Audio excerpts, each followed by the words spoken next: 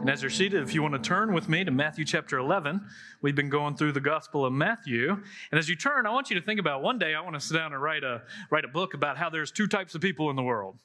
You know, there's people who like the edges of brownies and people who like the center. There's people who categorize people into different types and people who don't. There are, it's summer, so people are traveling. You know, so as you travel, there's generally two types of travelers. There's the, they would say the spontaneous travelers who you ask, oh, where are you going? Well, we don't really know. Wherever the wind takes us. Where are you staying? We don't really know. Wherever's available. And, you know, there's advantages to that. You can find yourself in unique situations, but then there's disadvantages because you also can find yourself in unique situations. And then there's the travelers who are very aware and they're very concerned and they have the detail and they have the itinerary and know, but also kind of burdened by all the different possibilities of things that could go wrong along the way. And here in this passage, Jesus is actually addressing two types of hearers, two people who have come to him and they're following him. And in one sense, they kind of mirror those two. He's addressing those who, we'll call them the careless. They've been careless. They've listened to his words and they've seen his work and his power, but they're not responding the way they should. They're somewhat indifferent. And then there's we'll call them the careful, but they're full of care. They're burdened, they're weighed down, they're weary, they're wounded. And he addresses both of those. And to the careless, Jesus offers a challenge, a stark challenge. But then to the careful, he offers comfort. So what we've been doing the last several weeks is we've kind of just been hovering around Matthew 11, 20 through 30. And a couple of weeks ago, we looked at what would it mean for your life if you knew that Jesus was your friend. He's a friend of sinners. And we live in a world that's just, the real pandemic is a pandemic of isolation and loneliness. And what would it mean if you knew this? And then last week, we looked at the fact that he celebrates and draws you into a relationship with his Father. And what would it mean if you knew that God was your Father and all the care and the mercy that comes with this? And as we kind of wrap up this section, what I want us to focus on is the challenge that he offers to the careless in verse 20 through 24, and then the comfort he offers to those who are full of care, the careful in 25 and following. So let's pick up that first thread, because what we're going to see is to those, in essence, the unrepentant, Jesus presents himself as the judge, but then to the wounded and the burdened, he presents himself as the Lord of the Sabbath, or the giver of rest. So let's start in verse 20. Then he proceeded to denounce the towns where most of his miracles or mighty deeds or great works were done because they did not repent. Woe to you, Chorazin! Woe to you, Bethsaida! For if the miracles that were done in you had been done in Tyre and Sidon, they would have repented in sackcloth and ashes long ago. But I tell you, it will be more tolerable for Tyre and Sidon on the day of judgment than for you. And you, Capernaum, will you be exalted to heaven? No, you will be brought down to Hades. For if the miracles that were done in you had been done in Sodom, it would have remained until today. But I tell you, it'll be more tolerable for the land of Sodom on that day of judgment than for you. So here in this first section, he's challenging those who are careless. And remember, this whole section is about Jesus' identity, who he is, and the claims that he's making for himself. And this is going to start a thread that's going to run all through chapter 12, is that he's claiming to be the judge, the one who will issue judgment of heaven and earth. It's a remarkable claim. And that's going to be one of the major themes in 12. So he's starting to introduce it here to unpack it. Matthew is. But what I want you to notice is what was their problem? What were they careless about? And when first, do you notice what he accuses them of? What were they ignoring? He says, if the miracles had been done in you, the mighty deeds, these works, they had been present and had seen him working and heard him speaking, and yet they weren't drawing the proper conclusions. It wasn't changing their life the way it should. Around them, he had done these great miracles. That's actually Matthew chapter 8 and chapter 9. Matthew gives us this the schema where he gives us these 10 incredible miracle stories. Almost all of them were done in Capernaum, whereas his kind of home base But John tells us that if we wrote down everything Jesus did, we couldn't fill all the books in the world. He did so much. So we see he's doing things in these different towns. And so you ask, all right, well, what have they seen? It's very similar to when John the Baptist at the beginning of chapter 11 comes and says, are you the one to come? And Jesus says, go tell John what you see. I mean, what do they see? They have heard the mute now can praise the Lord, the blind see, the deaf hear, the lame are running, the dead have come to life, and yet this is not producing the fruit in them that it should. And notice, what fruit does he say it should produce? Repentance. Should produce repentance. And, one of the things about these miracles, these mighty deeds, in one sense, these aren't magic tricks. These aren't meant to just kind of wow a crowd. The goal of them is to produce repentance, to give evidence that this should lead them to validate the one who's speaking and believe his message. Now notice who he challenges. He challenges three of the just kind of small towns in Galilee. Capernaum was his home base. And then he challenges Chorazin and Bethsaida. And then he compares them to three notorious towns from the Old Testament: Tyre and Sidon and Sodom.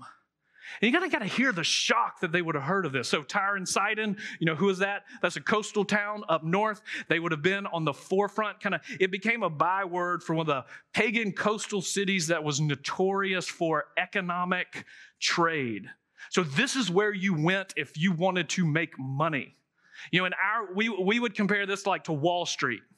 And so you got to hear when he says, woe to you, Bethsaida. If the miracles done in Tyre or Sidon would have been done there, they would have repented. It's almost, you got to hear that almost like if you hear Jesus saying, woe to you, Wichita. Because if they would have had if Wall Street would have had the advantages that you have, Wall Street would have repented. But woe to you, Wichita. I mean, that would kind of come across as strange to us. And then Sodom. Sodom is the notorious paradigmatic city for sexual lunacy. And then you got to hear it it's almost like if Jesus said, woe to you, St. Cloud. Because if you would have had the advantage, if Las Vegas had the advantages you have, it would have repented, but you haven't. Now that would strike us as odd. But that's what he's saying here. He's calling them out. Notice the problem. They're not doubting like John the Baptist. They're not wrestling. They're struggling. They're completely indifferent. He's there and they don't care. It's shocking. They've seen him work and they're ignoring his work and not listening to his words and not repenting. And then there's this staggering just thing that's, in one sense, is mystifying. D.A. Carson says, this is one of the most challenging sections in the book of Matthew, in his opinion, because it brings up so many questions of God's, in judgment, there's an element of contingent knowledge. So this means that God's judgments are based not only what people have done, but also on what they would have done if conditions would have been different. So here he looks at Tyre and Sidon and Sodom and said they would have repented if the miracles would have been done there that were done here. And then you can begin to think, well, why didn't he do them there? Why? Why didn't they repent? He says, to summarize, at the final judgment, God will take into account not only what we, North Americans, what every North American's moral standing in response to Jesus is, but also the opportunities that we've had. And looking at this passage, James Montgomery Boyce, he said, this is one of the most jarring passages. And he says, when I think of the opportunities to believe that we have here in America, I tremble.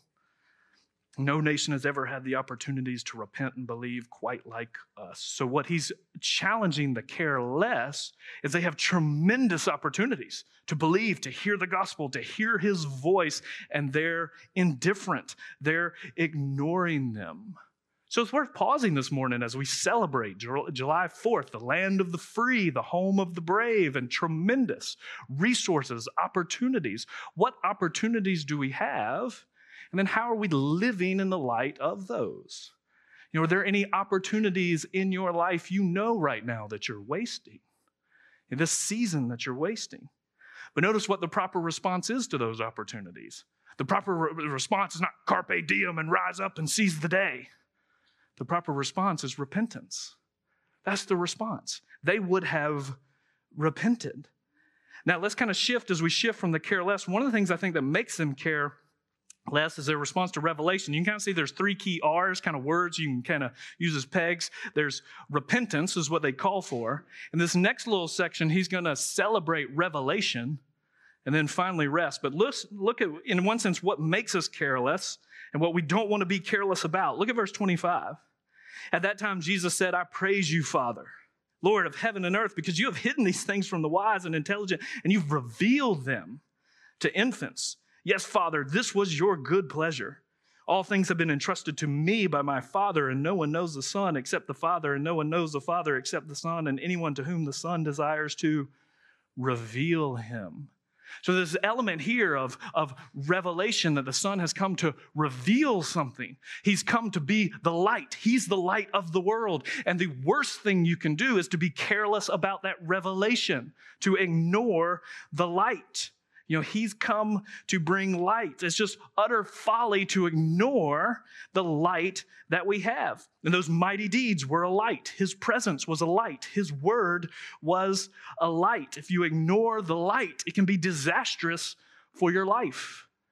You know, this time, one of the things I like to do during the summer is read different, histories, military history, something I like to read. I'm going to be taking several weeks off in the next couple of weeks, and one of my big goals for that several weeks is to go through the whole Band of Brothers series again, and then maybe the Pacific if we can get around to that.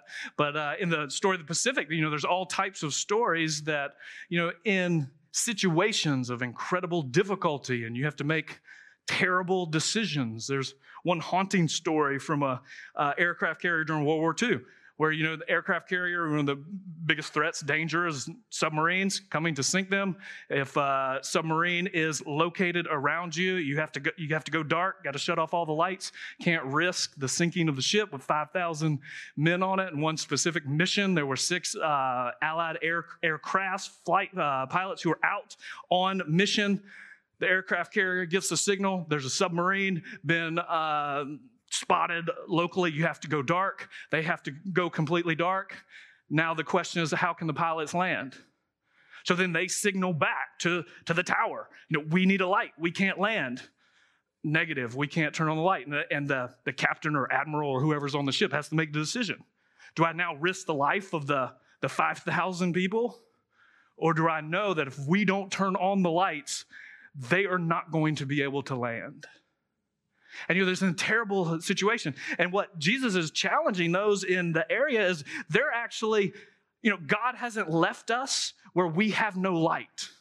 He's given us the light so we can land and we can live to be a light to our path. And he's given us the light.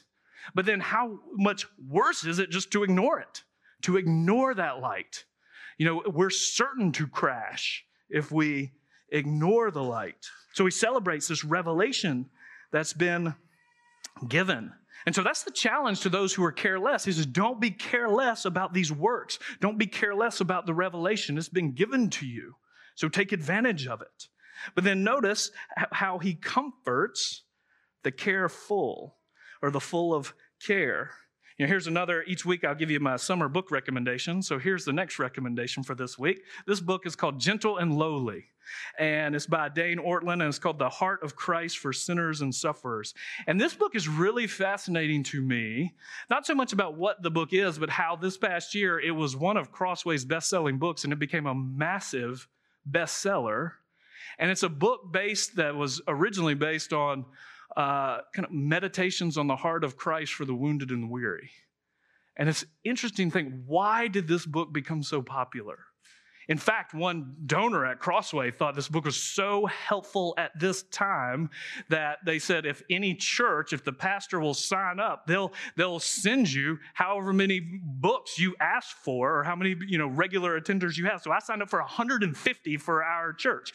But then they had such a response, they said, well, we didn't realize the demand be that overwhelming, so you'll have to wait. So I don't know if we'll get any or not, but we'll see. But it's interesting. How did it become so popular and so moving? And kind of the genesis of the book was his father, who's a pastor, was reading a sermon by Charles Spurgeon, and Spurgeon made the comment that the only place in all of the New Testament or all the Gospels where Christ tells us about his heart, what's in his heart, is right here. And the heart is kind of like the steering wheel of the life. It's what drives all that we do and who we are. And notice what he says. We'll pick up in verse 28. Come to me, all you who are weary and burdened, and I will give you rest. Take my yoke upon you and learn from me, because I am lowly, or I am gentle, and I am humble, or lowly in heart. This is my heart. I am gentle and I am humble, or I'm meek and lowly, and you will find rest for your souls. For my yoke is easy and my burden is light. So notice, what type of comfort does Jesus give to those who are full of care? First thing is, notice who Jesus is. Who he is. He's gentle and he's humble. Lowly and humble. Gentle or lowly, that first word is the same word we've seen in the Beatitudes. It's the word meek. Translate meek. He's meek, he's gentle, he's lowly. And when we went through the Beatitudes, and blessed are the meek, you remember that word meek or gentle? It really is an image. Like, my favorite image for that is the image of the war horse, the stallion. So here's something with incredible strength and power, but it's controlled. It's at the service of another. It's not, run wild. So this is what gentle, it's power under control. So when he says, come to me, who he is, he's gentle. He's not trigger happy. He's not reactionary. He's not harsh. He's not easily exasperated. He's gentle. But then that phrase, humble or lowly, that's the same in James 4:6, where it says God gives grace to the humble, but opposes the proud. Or Romans 12:26, where he says, don't be haughty, but associate with the lowly or the humble. What does that mean? It means he's accessible, that there's no prerequisites you need to come into his presence. There's no hoops you have to jump through. You don't need a letter of introduction from somebody special or from somebody famous or somebody great. It's interesting to think, if Jesus had a web page and on his About Me and you clicked on it, what would drop down? What would drop down is gentle and humble. And how different that is from maybe the standard web page About Me. Gentle, humble. But then notice who Jesus invites. What would you expect? Come to me, all you who are successful, all you who are bold, all you who are beautiful, all you who are making your way in the world, all you who are self-satisfied. Come to me, you homecoming queens. Come to me, all you who won your senior superlatives. Come to me, all you who are on top. I was watching the NBA playoffs this week, and they were teasing Charles Barkley that they had a Shaq and Kenny Smith. They have a club, and the only way you get in the club is if you have rings. You got to have championship rings. I don't have one, so you have championship rings. Come to me, all you who are winners. This is for winners.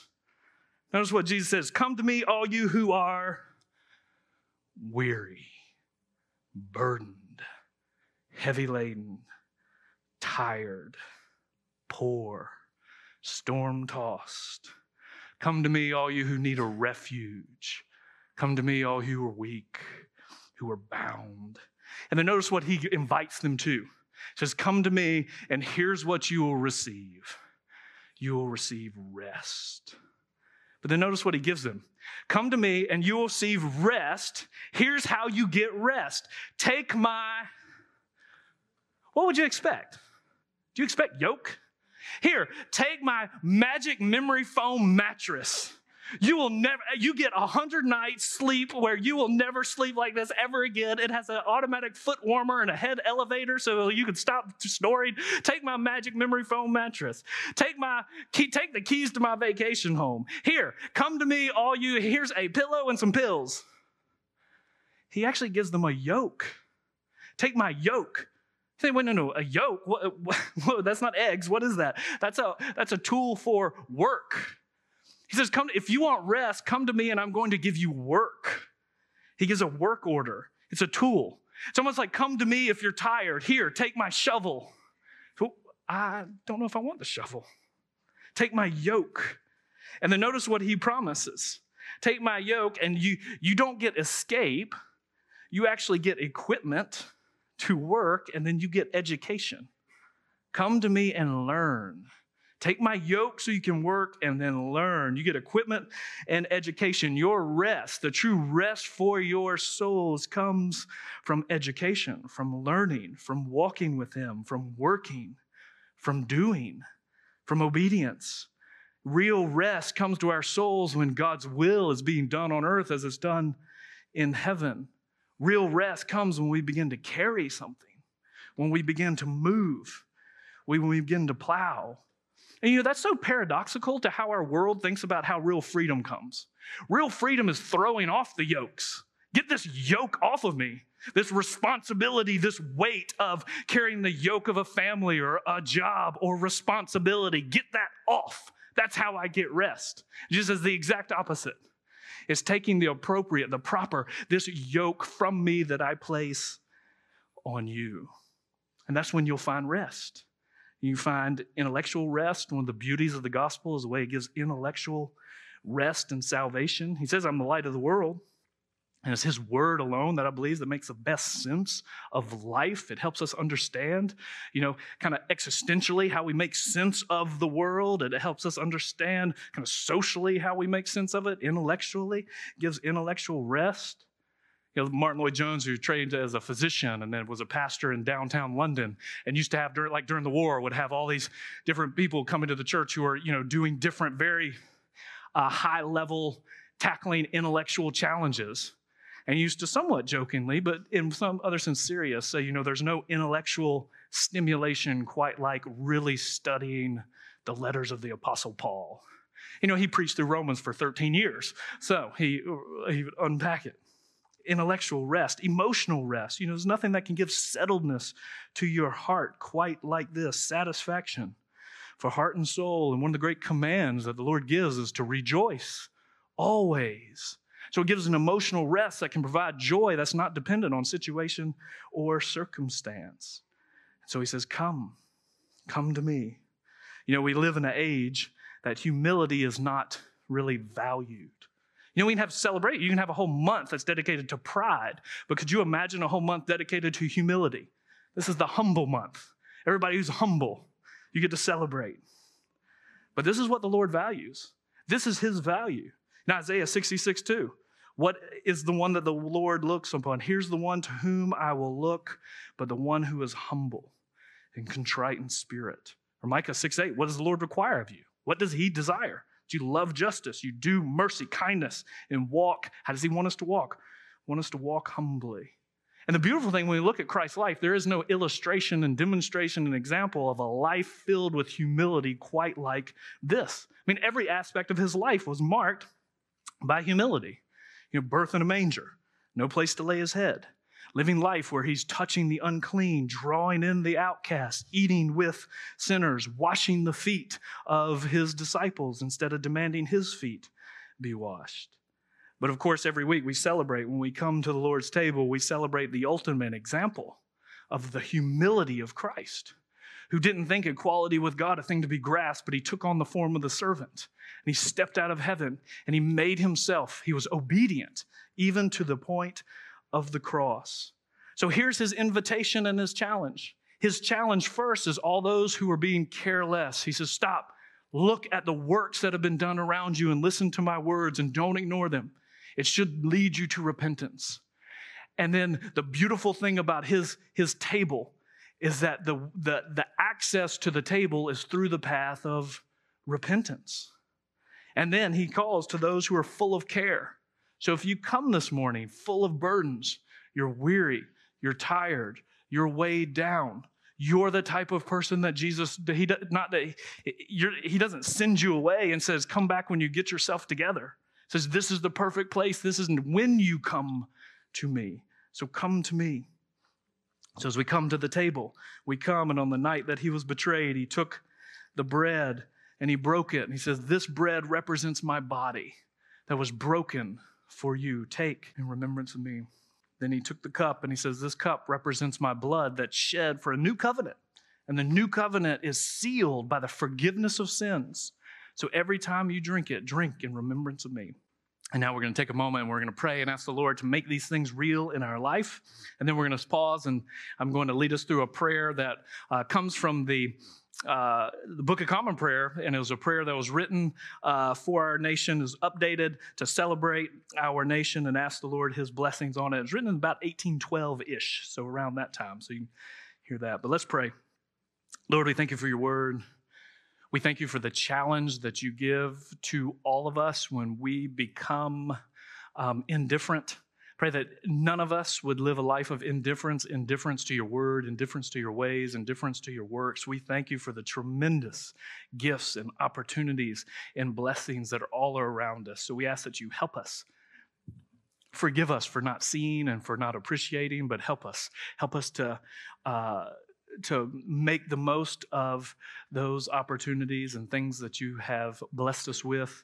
And we pray now for all those who are full of care, who come weary, who come tired and wounded. We thank you for the tremendous loving invitation that your Son offers. And so we come and we lay all of our burdens at your feet.